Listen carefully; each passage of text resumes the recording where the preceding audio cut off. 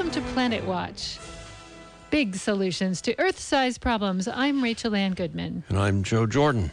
Today on the program, a conversation with Scott Wing, Director of Fossils for the Smithsonian Institution in Washington, D.C. Scott's work has focused around studying the last time the planet heated up enough to cause massive changes during the Paleocene-Eocene boundary, and what that can tell us about the changes that are to come if we continue burning fossil fuels at the current rate. We'll have that interview for you in just a moment. And this show, Planet Watch, has a podcast to which you can subscribe. You can go to the website, planetwatchradio.com. And we'd like to offer special thanks to MZ for sponsoring this program on local station KSCO AM 1080. And a special shout out to all of our listeners and friends in Chapel Hill, North Carolina, Carborough area, where we are heard, and also Columbus, Ohio. Thanks so much for listening to Planet Watch. We so appreciate that we have 3 different parts of the country all chiming in. We'll have a short look at the top stories in science this week, and then Joe will share his oddball stuff with you and the answers to a couple of riddles that have been hanging there for a couple of weeks. So we'll catch up if you have been one of those people to chime in on the answers. You'll find out whether you were right in just a moment. But first, some news from our interns from Cabrillo College Journalism Program, and Maya Rodriguez will kick us off. According to a new report, climate change may be drying out the fertile Midwest. Researchers at the Lamont Doherty Observatory of Columbia University studied data from nearly 4 decades and found that the divide between the humid east and the dry west of the United States has shifted about 140 miles east. This divide has historically been marked by the 100th meridian west, the line of longitude that runs north to south from through the Dakotas, Nebraska, all the way down through the west half of Texas and so forth. Scientists state that the marker was once accurate in dividing the dry climate of the western states and the humid climate of the eastern states. However, global warming appears to have caused the west aridity to spread eastward. According to scientists, rising temperatures and shifting wind patterns have caused increased evaporation from the soil and a decrease in rainfall. Scientists say that the shift will not have immediate effects on land use. However, they are confident that it will progress further east and eventually force farms to adapt to a drier climate. Certainly, farmers are going to have to be adapting to all kinds of changes, including rainfall patterns. And here in California, the pattern has been that we store our water in the form of snow up in the Sierra. And as much of that is going to be starting to fall as rain, different catchment systems may have to be invented to capture the water as it melts off so early. Now, Tommy has a story about something having to do with shipping. Yeah. Nations at the UN International Maritime Organization meeting in London have agreed on the first emission limits for the global shipping industry. The 173-nation body agreed to a 50% reduction of global emissions from container ships, oil tankers, bulk carriers, and other vessels by 2050 from 2008 levels. Shipping and aviation were 2 sectors left out of the Paris Climate Agreement, and aviation agreed on a separate emissions plan 2 years ago. Both industries will require major investments in new fuel types such as biofuels, ammonia, and hydrogen. Electrification and more energy-efficient designs will also be required to meet the goals, but have only been tested on smaller ships so far. The compromise is much weaker than what delegations such as the European Union and smaller island nations wanted. The US, Russia, and Saudi Arabia were among 9 countries who objected to the deal altogether. Yeah, if you're interested in the possibilities for electric boats and shipping, we actually talked about that some on one of our shows last summer. If you go back through the planetwatchradio.com archive, it was in July, I think. We talked about the possibilities for electric shipping. Great. There are alternatives to a lot of these dirtier effluents and things like that apparently shipping is one of the worst. And ferries. Ferries was another application for that. Yeah. Well, also speaking of the ocean, but from a different angle, an Atlantic Ocean current that helps regulate the global climate has reached a 1,000-year low, according to 2 new studies in the journal Nature. While scientists disagree about what's behind the sluggish ocean current, the shift could mean bad news for the climate. The Atlantic Meridional, I'm sure I said that wrong, Meridional Overturning Circulation, let's just call it AMOC, shall we? Most people do call it by its acronym, and there's a good reason for that. Often called the conveyor belt of the ocean, exchanges warm water from the equator with cold water in the Arctic. The AMOC plays a key role in the distribution of heat across the Earth. But that is being disrupted by melting ice, particularly from Greenland, causing larger volumes of fresh water to flow through the oceans. While there's an ongoing dispute about what is causing the slowdown, scientists agree that it could have a dramatic impact on ocean ecosystems such as coral reefs and deep-sea sponge grounds, as well as a potential impact eventually on the weather in places like England and northern Europe. Yeah, it could make a shutdown of the Gulf Stream and this related meridional current could lead to extremely cold climate in much of Europe, starting not all that far in the future. All as part of global warming. They think that possibly the last little ice age was caused by a shift in that current, and it's down. They're using two different measurements. 15% down is the agreed upon amount that it has decreased in terms of its forcefulness, and someone in one of these articles, I believe it was in Nature, said that's equivalent to many of the great rivers of the world just stopping. That's the 15% of the decrease in that current is equivalent to the great rivers just halting their flow. That's how much water is moved by the currents. They also have two different measurements. One was starting at the industrial age, and the second was much more recently. So when we started burning lots of fossil fuels. So they're using two different measurements, two different time spans.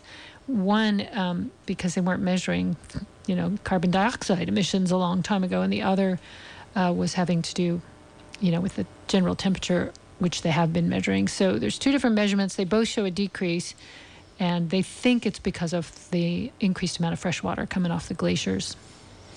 Yeah, in fact, a related phenomenon is these things that they call chimneys of descending salty, cold, dense water, which kind of drive this current. And those chimneys have been alarmingly slowing down or even disappearing. There's like one big one left.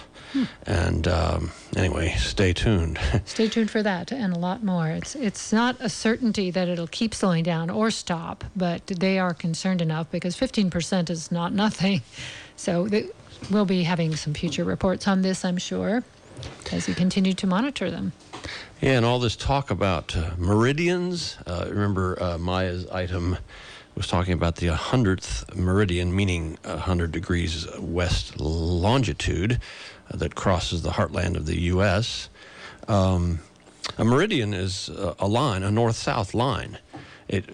Your meridian, wherever you are on the surface of the Earth, passes straight overhead and through the North Star, or the due north point, and due north-south. And a fun little item here is that I've been meaning to bring this up anyway. AM and PM, when you state the time, you may have heard that those stand for ante-meridian and post-meridian. Well, what that means is ante, before the meridian, is before the half of the day when the sun is to the east of your north-south line, your local meridian. Post-meridian is the half of the day when the sun is to the west of that meridian. So that's what those times mean, AM and PM, by solar time. Not exactly clock noon, because that varies due to our orbit around the sun being an ellipse, and sometimes of the year we're traveling faster around the sun, other times we're traveling slower, so clock time and actual solar time are not usually the same exactly. But anyway, fun little fact about meridians there. Okay, well, thank you. And we had a couple of riddles that we wanted to answer because I'm sure people have been hanging on our every word from the last 2 or 3 shows when we had a riddle. But I think you probably, because who knows who was listening then, and our memories get worse over time. Mine does anyway. Perhaps you could repeat the riddle. Yeah. Or the quiz, and then the answer. Yeah, well, actually, we did have a couple of people email in from various places in the country on each of these riddles.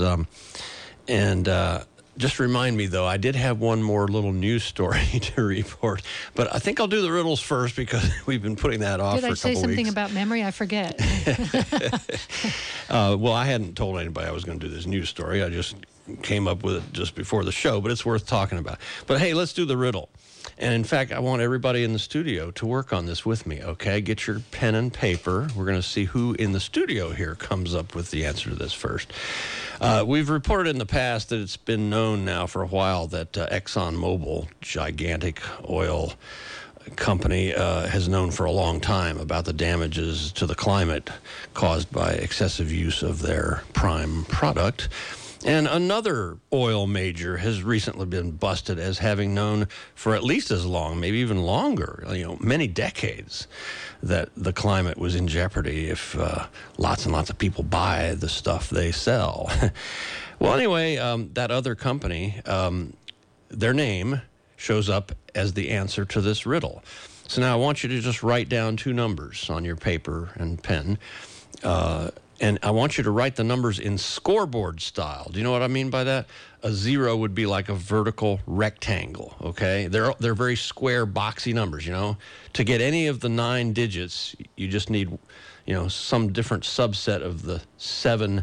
There's 4 vertical lines and 3 horizontal lines. You know what I'm talking about? Yes, like an old style clock. Yeah, like the old style digital clocks, or new style digital clocks, like the one we're looking at here in the studio. So a 1 is just the 2 right-hand vertical bars, okay? And a 5 looks like a squarish S, and so on, okay? So here's the number to write down, trying it with that style. 710, and then a space, and then 77345. What were the last few numbers? 77345. So write down 710 and then 77345. And do all those numbers in the boxy scoreboard digital clock style. And now turn it upside down. Now, did Maya... I'm going to try to visualize this because I don't have a pen and paper. Oh, heck. Well, I wrote it down. I wrote it down on this piece of paper here for you. Over, so I won't see it. I'm doing it the way you would write the numbers. Now, see if you can visualize that. Anybody else in the studio? Oh, yeah. It's the name of a big oil company. Shell Oil. Shell Oil. Anyway, try that little exercise. That's going to solve the shipping in the North Atlantic problems, right? Yeah, or something like that. Let's see. We have until 22 minutes after the hour. There was for this. another riddle, too. Yeah. There's another riddle and a couple other things, actually. Did anyone win that? Did you want to get out a prize? Yeah, a couple people have, and I have already been in email contact with them. I forgot we don't get to shout out on the air? Well, darn. we should do that at some point. But here's the other one. And this might take a little bit of thinking, but I said, well, we can all figure out which way the Earth rotates on its axis, right? If you think about the fact that the East Coast gets sunrises before the West Coast, we're spinning from west to east because the sun rises in the east. So, if you're looking down on the North Pole, which way does the Earth rotate? Clockwise or counterclockwise? If we're spinning from west to east. If you're looking down at the North Pole? If you're looking down on the North Pole. Because if you're looking down at the South Pole, it's going to be the opposite. So if you're in space looking down. Yeah, down on the North Pole of the Earth, which way is the Earth spinning? If sunrises happen in the east before they happen in the west. Well, hey, this isn't even the riddle. I was saying we all know this part. Well, we What's have that? a 50% chance of getting it right. Well, hey, I mean... Clockwise. Counterclockwise. Wait a minute. You can't change your answer halfway through. Yes, it's counterclockwise. And just for fun, hey, think about this. That if you're looking down at the South Pole, then Maya's first answer was right. It would be clockwise. Because clockwise is counterclockwise upside down. Did you ever think about that? But that's not really the riddle. That's not the riddle. The riddle, and I think I'm going to punt this down the road for another week because there's other important astronomy stuff I want to share with you folks coming up this week. But the main riddle was, okay, once you got that out of the way, how do you then figure out which way the Earth is going around the sun in its yearly orbit? And the hint that I gave about that, I'm going to give you one more week to think about it, is that the stars rise earlier from night to night. They rise 4 minutes earlier, not later, from night to night.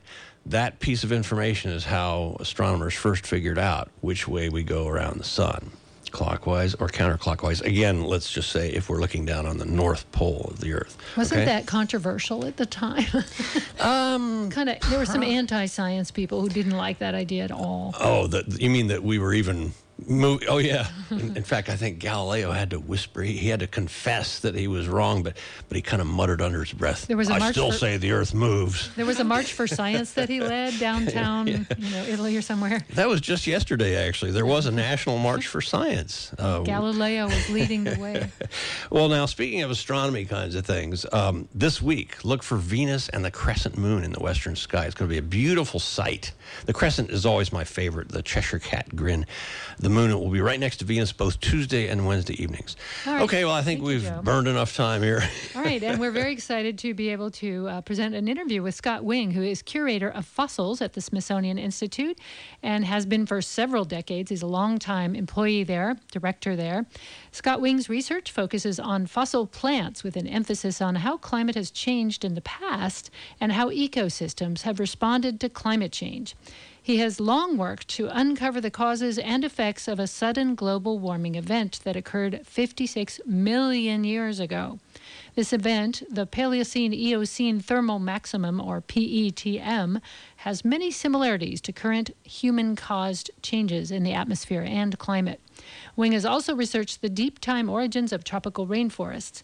So let's hear from Scott Wing. When he was in town in Santa Cruz, we caught up with him. Welcome to Planet Watch. I'm very happy to have as our guest today Scott Wing. He is in charge of 40 million fossils at the Smithsonian Institution, and that's a big job. So I will just say welcome to Planet Watch. Thanks very much. Of course, there's more than just me dealing with those 40 million fossils. There's a department of about 25, 30 people. And it's a good thing. Yeah, there's plenty of fossils to go around for all of us. 20 million or something per person. I didn't quite do the math, but that's a lot of responsibility, and I'm sure that people going into these halls will see things, from millions of years ago and interpret them and understand what happened to early Earth. And that's some of the work we're going to talk about today. Right. Yeah, we're actually in the late phases of completely redesigning our paleo halls, the halls that exhibit fossils and the history of life. And that's a project that's been going on for 6 years now, and we have a little over a year to go before the new version opens up. But it's 30,000 square feet of exhibit space. It's going to be wonderful when it opens up. What's the oldest fossil in there? There are fossils that are about 3 billion years old.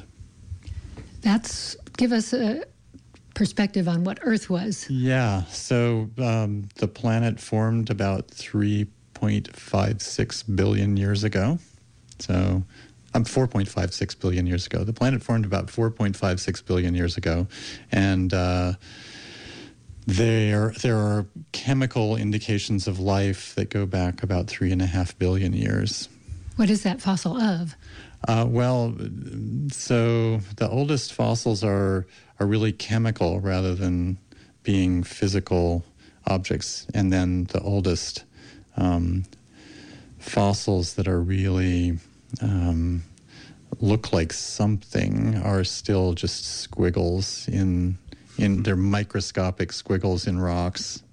They really don't look like much. In fact, you can't see them with the naked eye. That's how small they are. So, the earliest life was microbial, and it's not the kind of thing you think of as, you break open a rock and go, oh my God, there it is. You can't see anything. So it's, the people who work on the really old fossils are a hardy lot. And Joe here, back to more recognizable forms of life. I grew up as a kid in the Northern Virginia suburbs of Washington, D.C. We'd go on school field trips to the Museum of Natural History, and the first thing that would always blow us away was this giant elephant in the lobby. Is that thing still there? The elephant is still there. Henry, as he's known to millions. He's not a fossil. He's from Africa. Came into the museum in the 20th century. So he's dignified, but he's not a fossil. Not like the rest of us. So we are going to talk today a little bit about what you are learning about early Earth from fossils and what they can tell us about this weird period of time called the PETM, which was very hot. So tell us how you use fossils to figure out what life was like and what was it like back then. How many millions of years ago was it? Well, okay, so this is not really the early Earth by the standards of geologists and paleontologists. In fact, I have colleagues who scoff at how recent what I work on is. It's only 56 million years ago. So that's considered to be kind of, practically nothing but dirt by some people. But still, it's a pretty long time ago, 56 million years. And it's this PETM, it's short for Paleocene Eocene Thermal Maximum, is a period of very warm climate that starts extremely abruptly. So it in a period of a few thousand years. And I always see people smile when I say very abruptly and then follow it with a few thousand years. But to a geologist or a paleontologist, a few thousand years is really fast.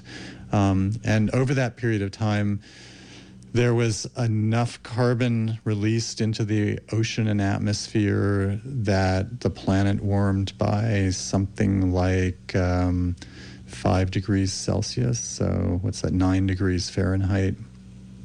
And the ocean was acidified to some degree. There were massive changes in where plants and animals lived on land. There were changes in the way plants and animals interacted with one another. There was rapid evolution in some life forms. So it really dislocated a lot of the sort of standing systems that were running. And it persisted for about 200,000 years, and then eventually it cooled off again. So we're a lot of us using this PETM event as kind of a natural experiment almost that was done on the planet that lets us look back, and we try to dissect out what the consequences of this giant carbon release were. And we hope to, by doing that, we hope to be able to understand sort of, what's connected to what on this planet, and how fast do changes take place, how fast are the reactions to those changes. And in the long run, that really should help us anticipate future changes as we add CO2 to the atmosphere. Our own actions are happening at something like 10 times the rate of the PETM. So there are differences between the past and the present, but there are also similarities. If you were to just plunk humans down on that Earth, would we survive for very long? We weren't around back then, but if you just plunked us back in a time machine, how long would we last, do you think? That's actually one of the nice things about this time period is it is 56 million years ago, but that's not so very different from today's world. And if you look at a map of the globe 56 million years ago, you recognize where the continents are. And if you could go back there and be a bird watcher or a mammal watcher or something like that, you would see familiar looking creatures. The plants would look very similar to today's plants in a general sense. Our first kind of recognizable primate ancestors actually show up during this PETM event. So lemur-like, broadly speaking, lemur-like primates show up right at the beginning of this event. So, I think we would be pretty comfortable in that world. The tropics in Antarctica. It would be, from a global perspective, it's a very different planet because it's so warm from pole to pole. But in terms of, there would have been the fruits of plants that you would expect to be. You could find things to eat. There would be little mammals to chase down if you were inclined to do that. And so, it really is, it's a world that's enough like the present. So when we learn something about how it worked, we feel we can apply that with some certainty to the way the world still works. Should we take comfort in that? I don't know whether we should take comfort in it. I try not to use the geological past as a sort of, it's not about my ethics or anybody else's ethics. It's really, what we're trying to learn is how the system worked, right? So the fact that it got much warmer back then doesn't tell me that it's okay to warm the planet suddenly now. That's not, there many bad things have happened in the history of our planet, right? 66 million years ago, a 6-mile in diameter asteroid hit the Earth, and more than half of the species on the planet went extinct. Does that mean that's okay? No, nobody looked. As one of my colleagues said, just because they're natural fires, does that mean you don't carry insurance on your house? No, that's not the way it works, is it? Right? I mean, we don't. That's not really what. Studying the natural world doesn't tell you what it's okay for you to do. It tells you how you should think about the changes you're causing. Yeah, and we were talking with your colleague, Jim Zachos of UCSC, just recently, who's also done a lot of work on the PETM, that sudden extreme warming period.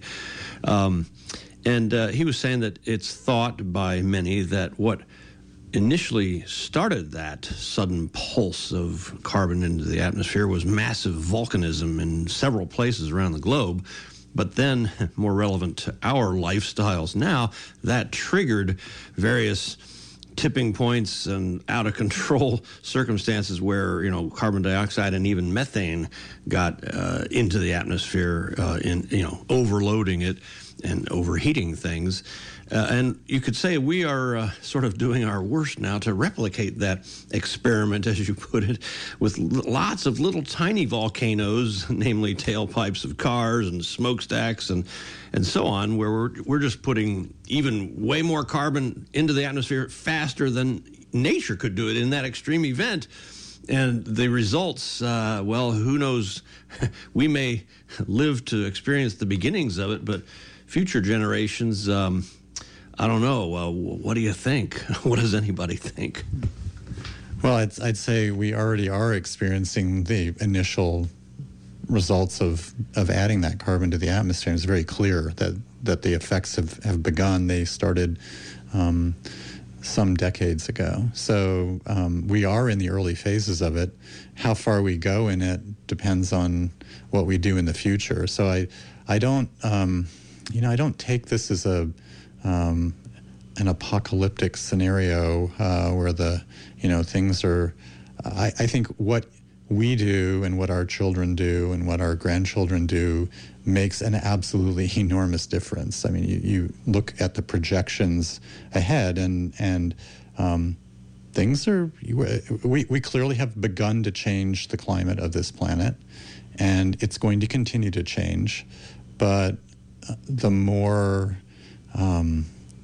carbon we add, the more it's going to change, and the longer that change is going to last. So we should be thinking very much not as a sort of there's nothing we can do about this. We should be thinking there's a whole lot we can do, but our actions matter enormously. So I think that's that's looking back doesn't make me kind of fatalistic. It actually makes me want to dig in harder to understand what Joe was saying about these feedbacks, basically. So so if you change one thing, you release some carbon, and then when the climate changes as a result of that carbon release, does that release another reservoir of carbon? Do you get into a sort of vicious cycle where you do A and that causes B, and B causes more A, and that causes more B, and you sort of go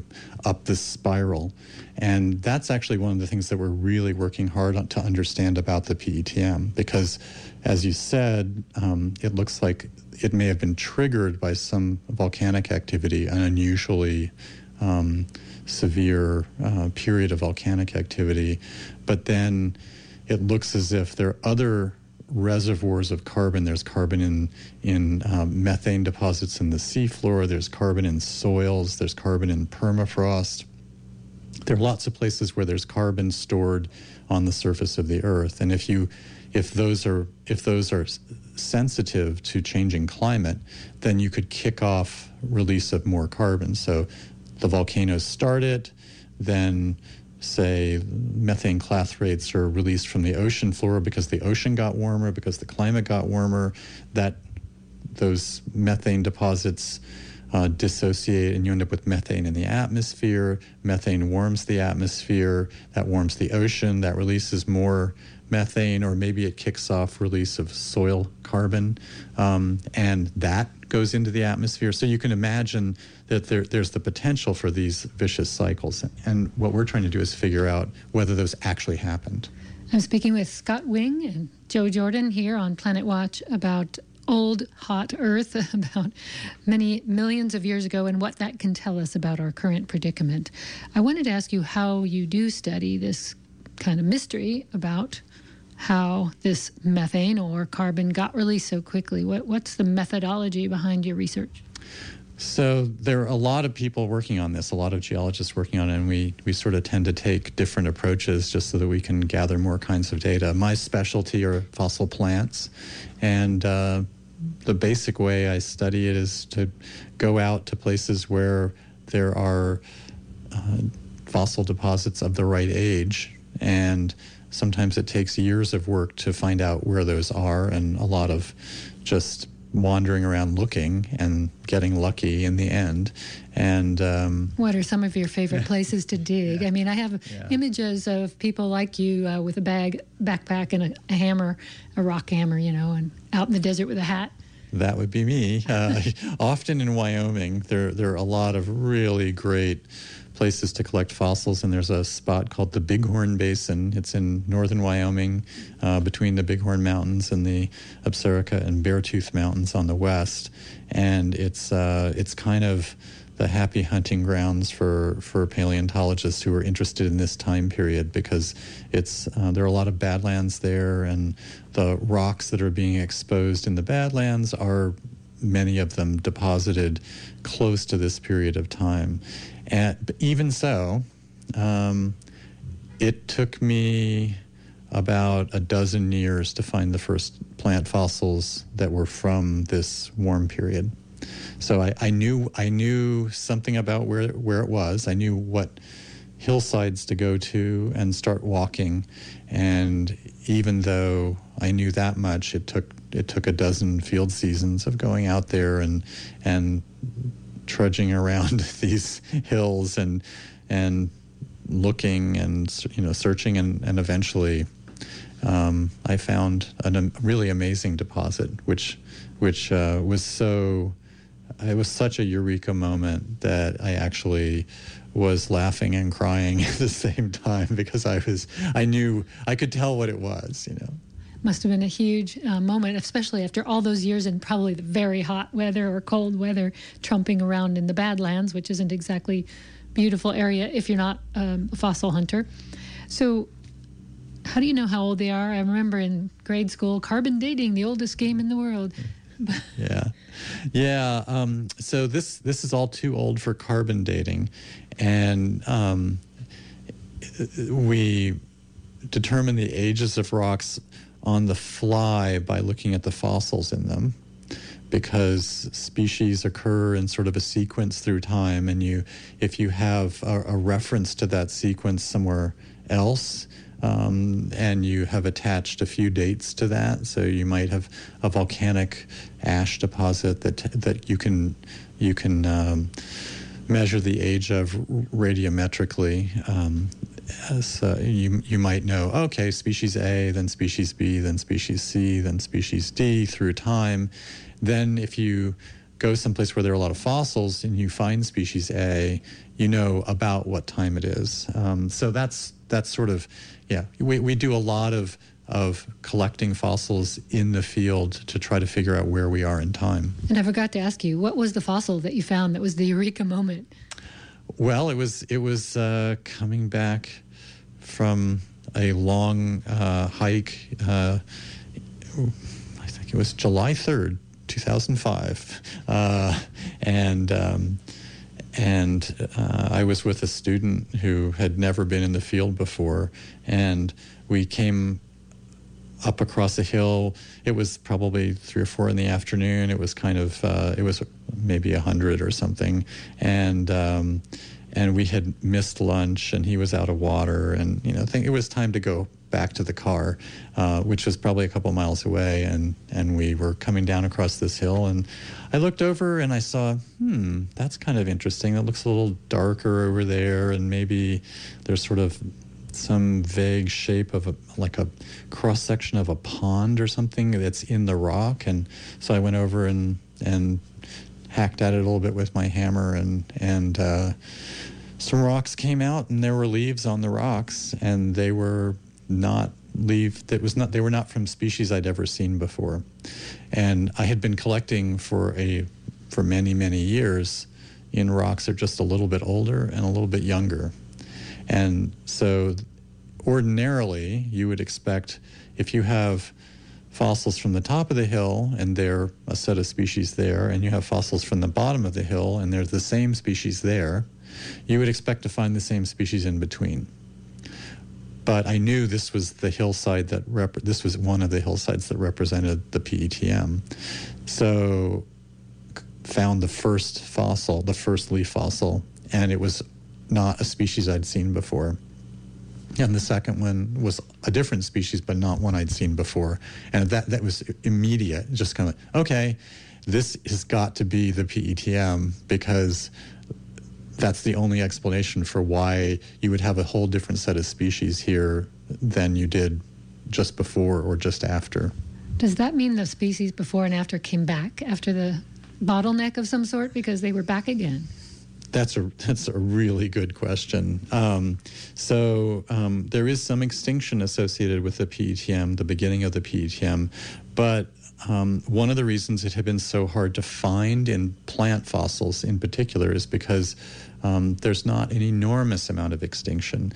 And what that tells us is exactly what you just said. It means that local populations were extirpated. They were wiped out. The plants that grew on the river beds and river floodplains in this area, they were nailed, because we don't find any of those species during the PETM. But they must have survived somewhere, because then they had to have someplace to come back from. And one of the big questions is, where did they survive?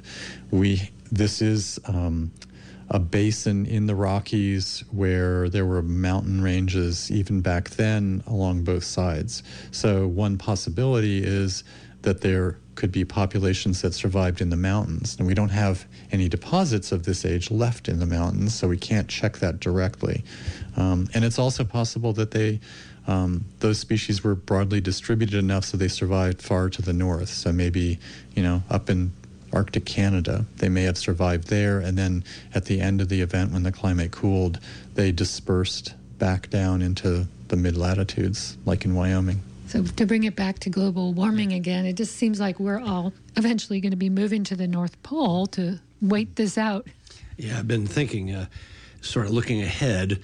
Well, okay, if we are now invoking a new, one of these thermal maxima, can the human race just make it somewhere for 150,000 years or so, which is how long that last one lasted?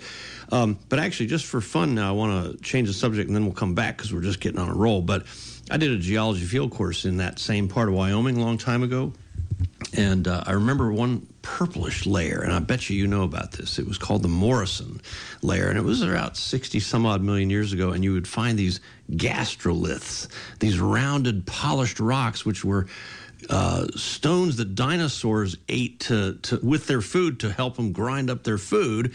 And of course, birds do this also, and dinosaurs are sort of related to birds. So anyway, I imagine you probably found a bunch of those there. And am I roughly right about the time frame for the Morrison layer? Well, the Morrison's quite a bit older, so that's about 155 million years ago. But, well, it's what's a few tens of millions of years among friends. But and they are the most famous dinosaur-bearing deposits in North America, the Morrison Formation. It extends all the way from the southwestern U.S. Up into Montana, and that's where the big sauropod dinosaurs are most common in North America, and the gastroliths. And yeah, it's an amazing formation. I've actually never worked in the Morrison. It's a little bit... There are plant fossils in the Morrison, too, which many people forget because they're a little focused on those dinosaurs. But they get all the glory, but the plants are important, too. That's a basis for all the other life forms to sort of survive on land. So let's talk about some of your other research that's not in the field looking for fossils, that's maybe testing how plants adapted as the earth got hotter and more full of carbon. What are you doing with plants these days? So, one of the big questions in earth science, and again, this is one of those things that it's important for the future as well as for understanding the past, is how much warming do you get from a given amount of extra CO2 in the atmosphere? And we know that it causes warming, and we have estimates of how much warming it causes, but we really need to tighten the estimates up because it makes a huge difference if the planet warms 2 degrees if you double the amount of CO2 and the planet warms 2 degrees, that's very different for us than if it warms 4 degrees. And those are both numbers that could be right. And another aspect of that is that because many components of the way this planet works are slow, it can take hundreds or thousands of years for the full effects to be felt of a given amount of CO2 addition. So that's very hard to measure in the here and now, because if it takes 1,000 years or 5,000 years for the full effects to be felt, you won't know whether you were right for 5,000 years. We don't really want to wait, right? So looking back, we hope to be able to do that. There's a big catch. We have pretty good control over how temperature changed in the past. We have very poor control over how much CO2 was in the atmosphere.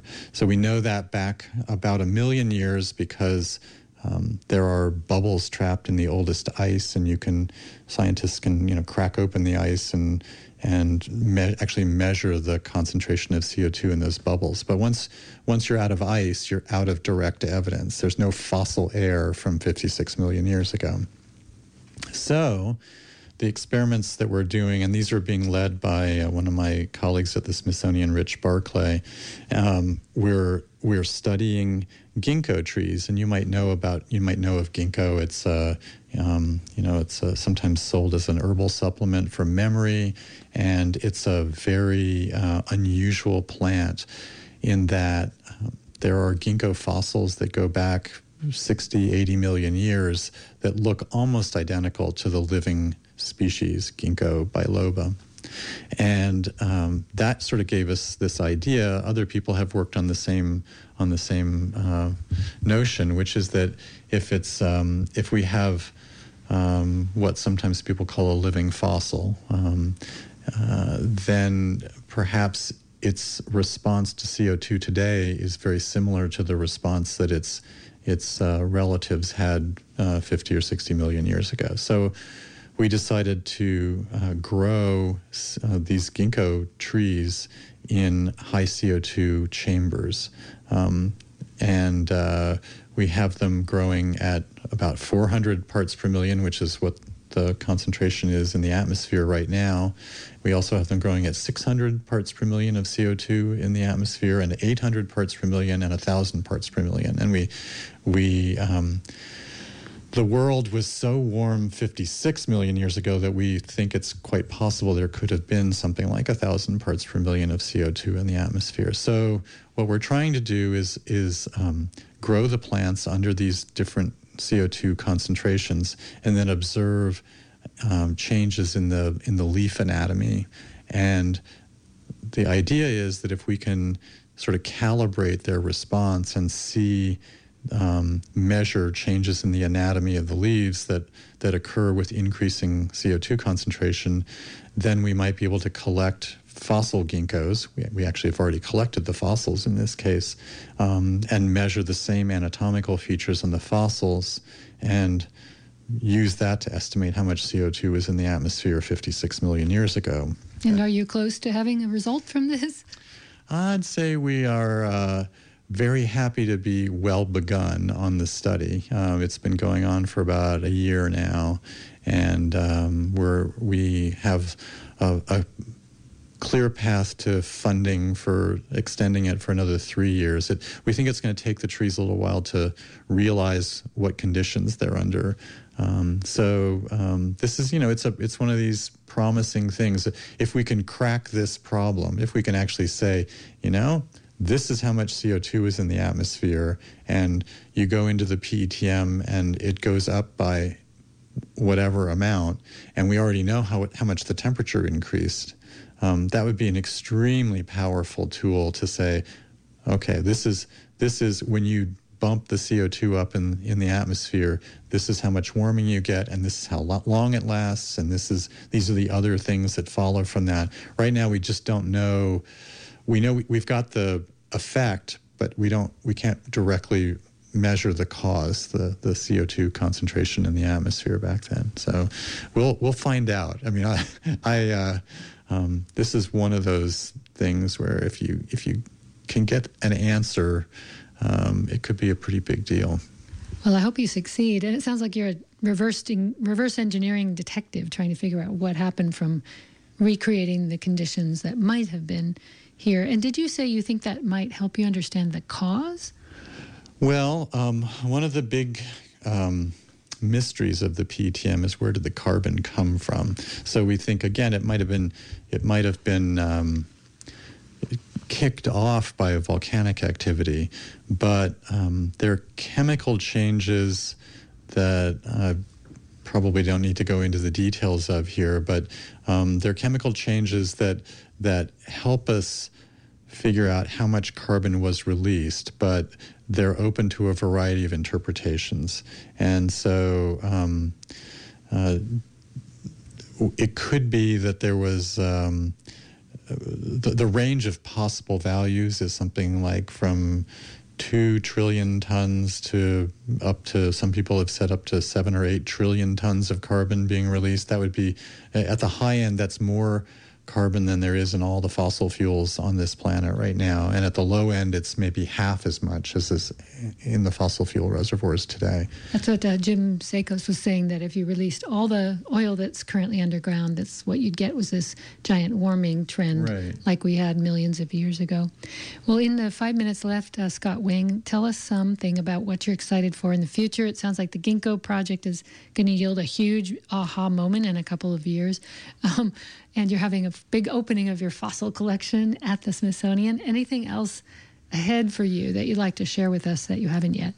Well, that I keep going out every year to find new fossils, and I'm always excited to see what turns up after another summer of trudging around in the Badlands in one place or another. And so there's always that. I guess, collecting fossils is a little bit like fishing.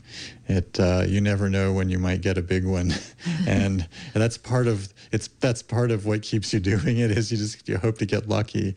Have you ever found something you weren't even looking for, like a giant mammoth tusk or something, when you weren't even, that's not what you were after, but you found something incredible fossil-wise? Yeah. No, I mean, it does happen. You're out looking for one thing and you find something different, and sometimes that's exciting, but you're trying to figure out how to get somebody else to deal with that that discovery because you're still trying to do the thing you set out to do. And they're heavy. I mean, do you have a bunch of people helping you, Sherpas, to carry them back to the car? Yeah, usually I'm working with a team of people. Thank God for grad students, right? And Scott, in addition to your what you're excited about for your future as a researcher out in the wilds, none of us has a crystal ball, even the most brilliant researchers, but it's great to talk to people who actually know stuff. And what's your take on the future of not just your career, but the human race? Where are we headed? What can we do? That. Yeah, well, I think about that a lot too, and my watch phrase has become urgent hope.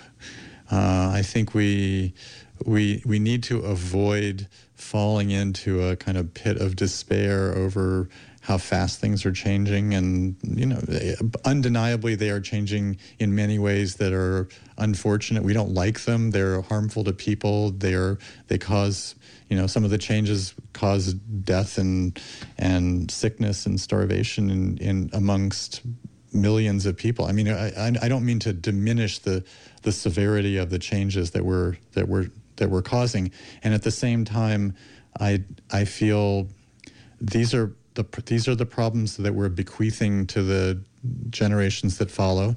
They're going to be smart people. They're going to be figuring out ways to deal with them. So we should be trying to minimize the harm we leave behind, and we should also be starting to think about how do we respond to the changing conditions, because the thing is that people have always changed the planet. They change the environment to make themselves more comfortable. It's just that we're so much more powerful now at doing that in seeking to make ourselves more comfortable, we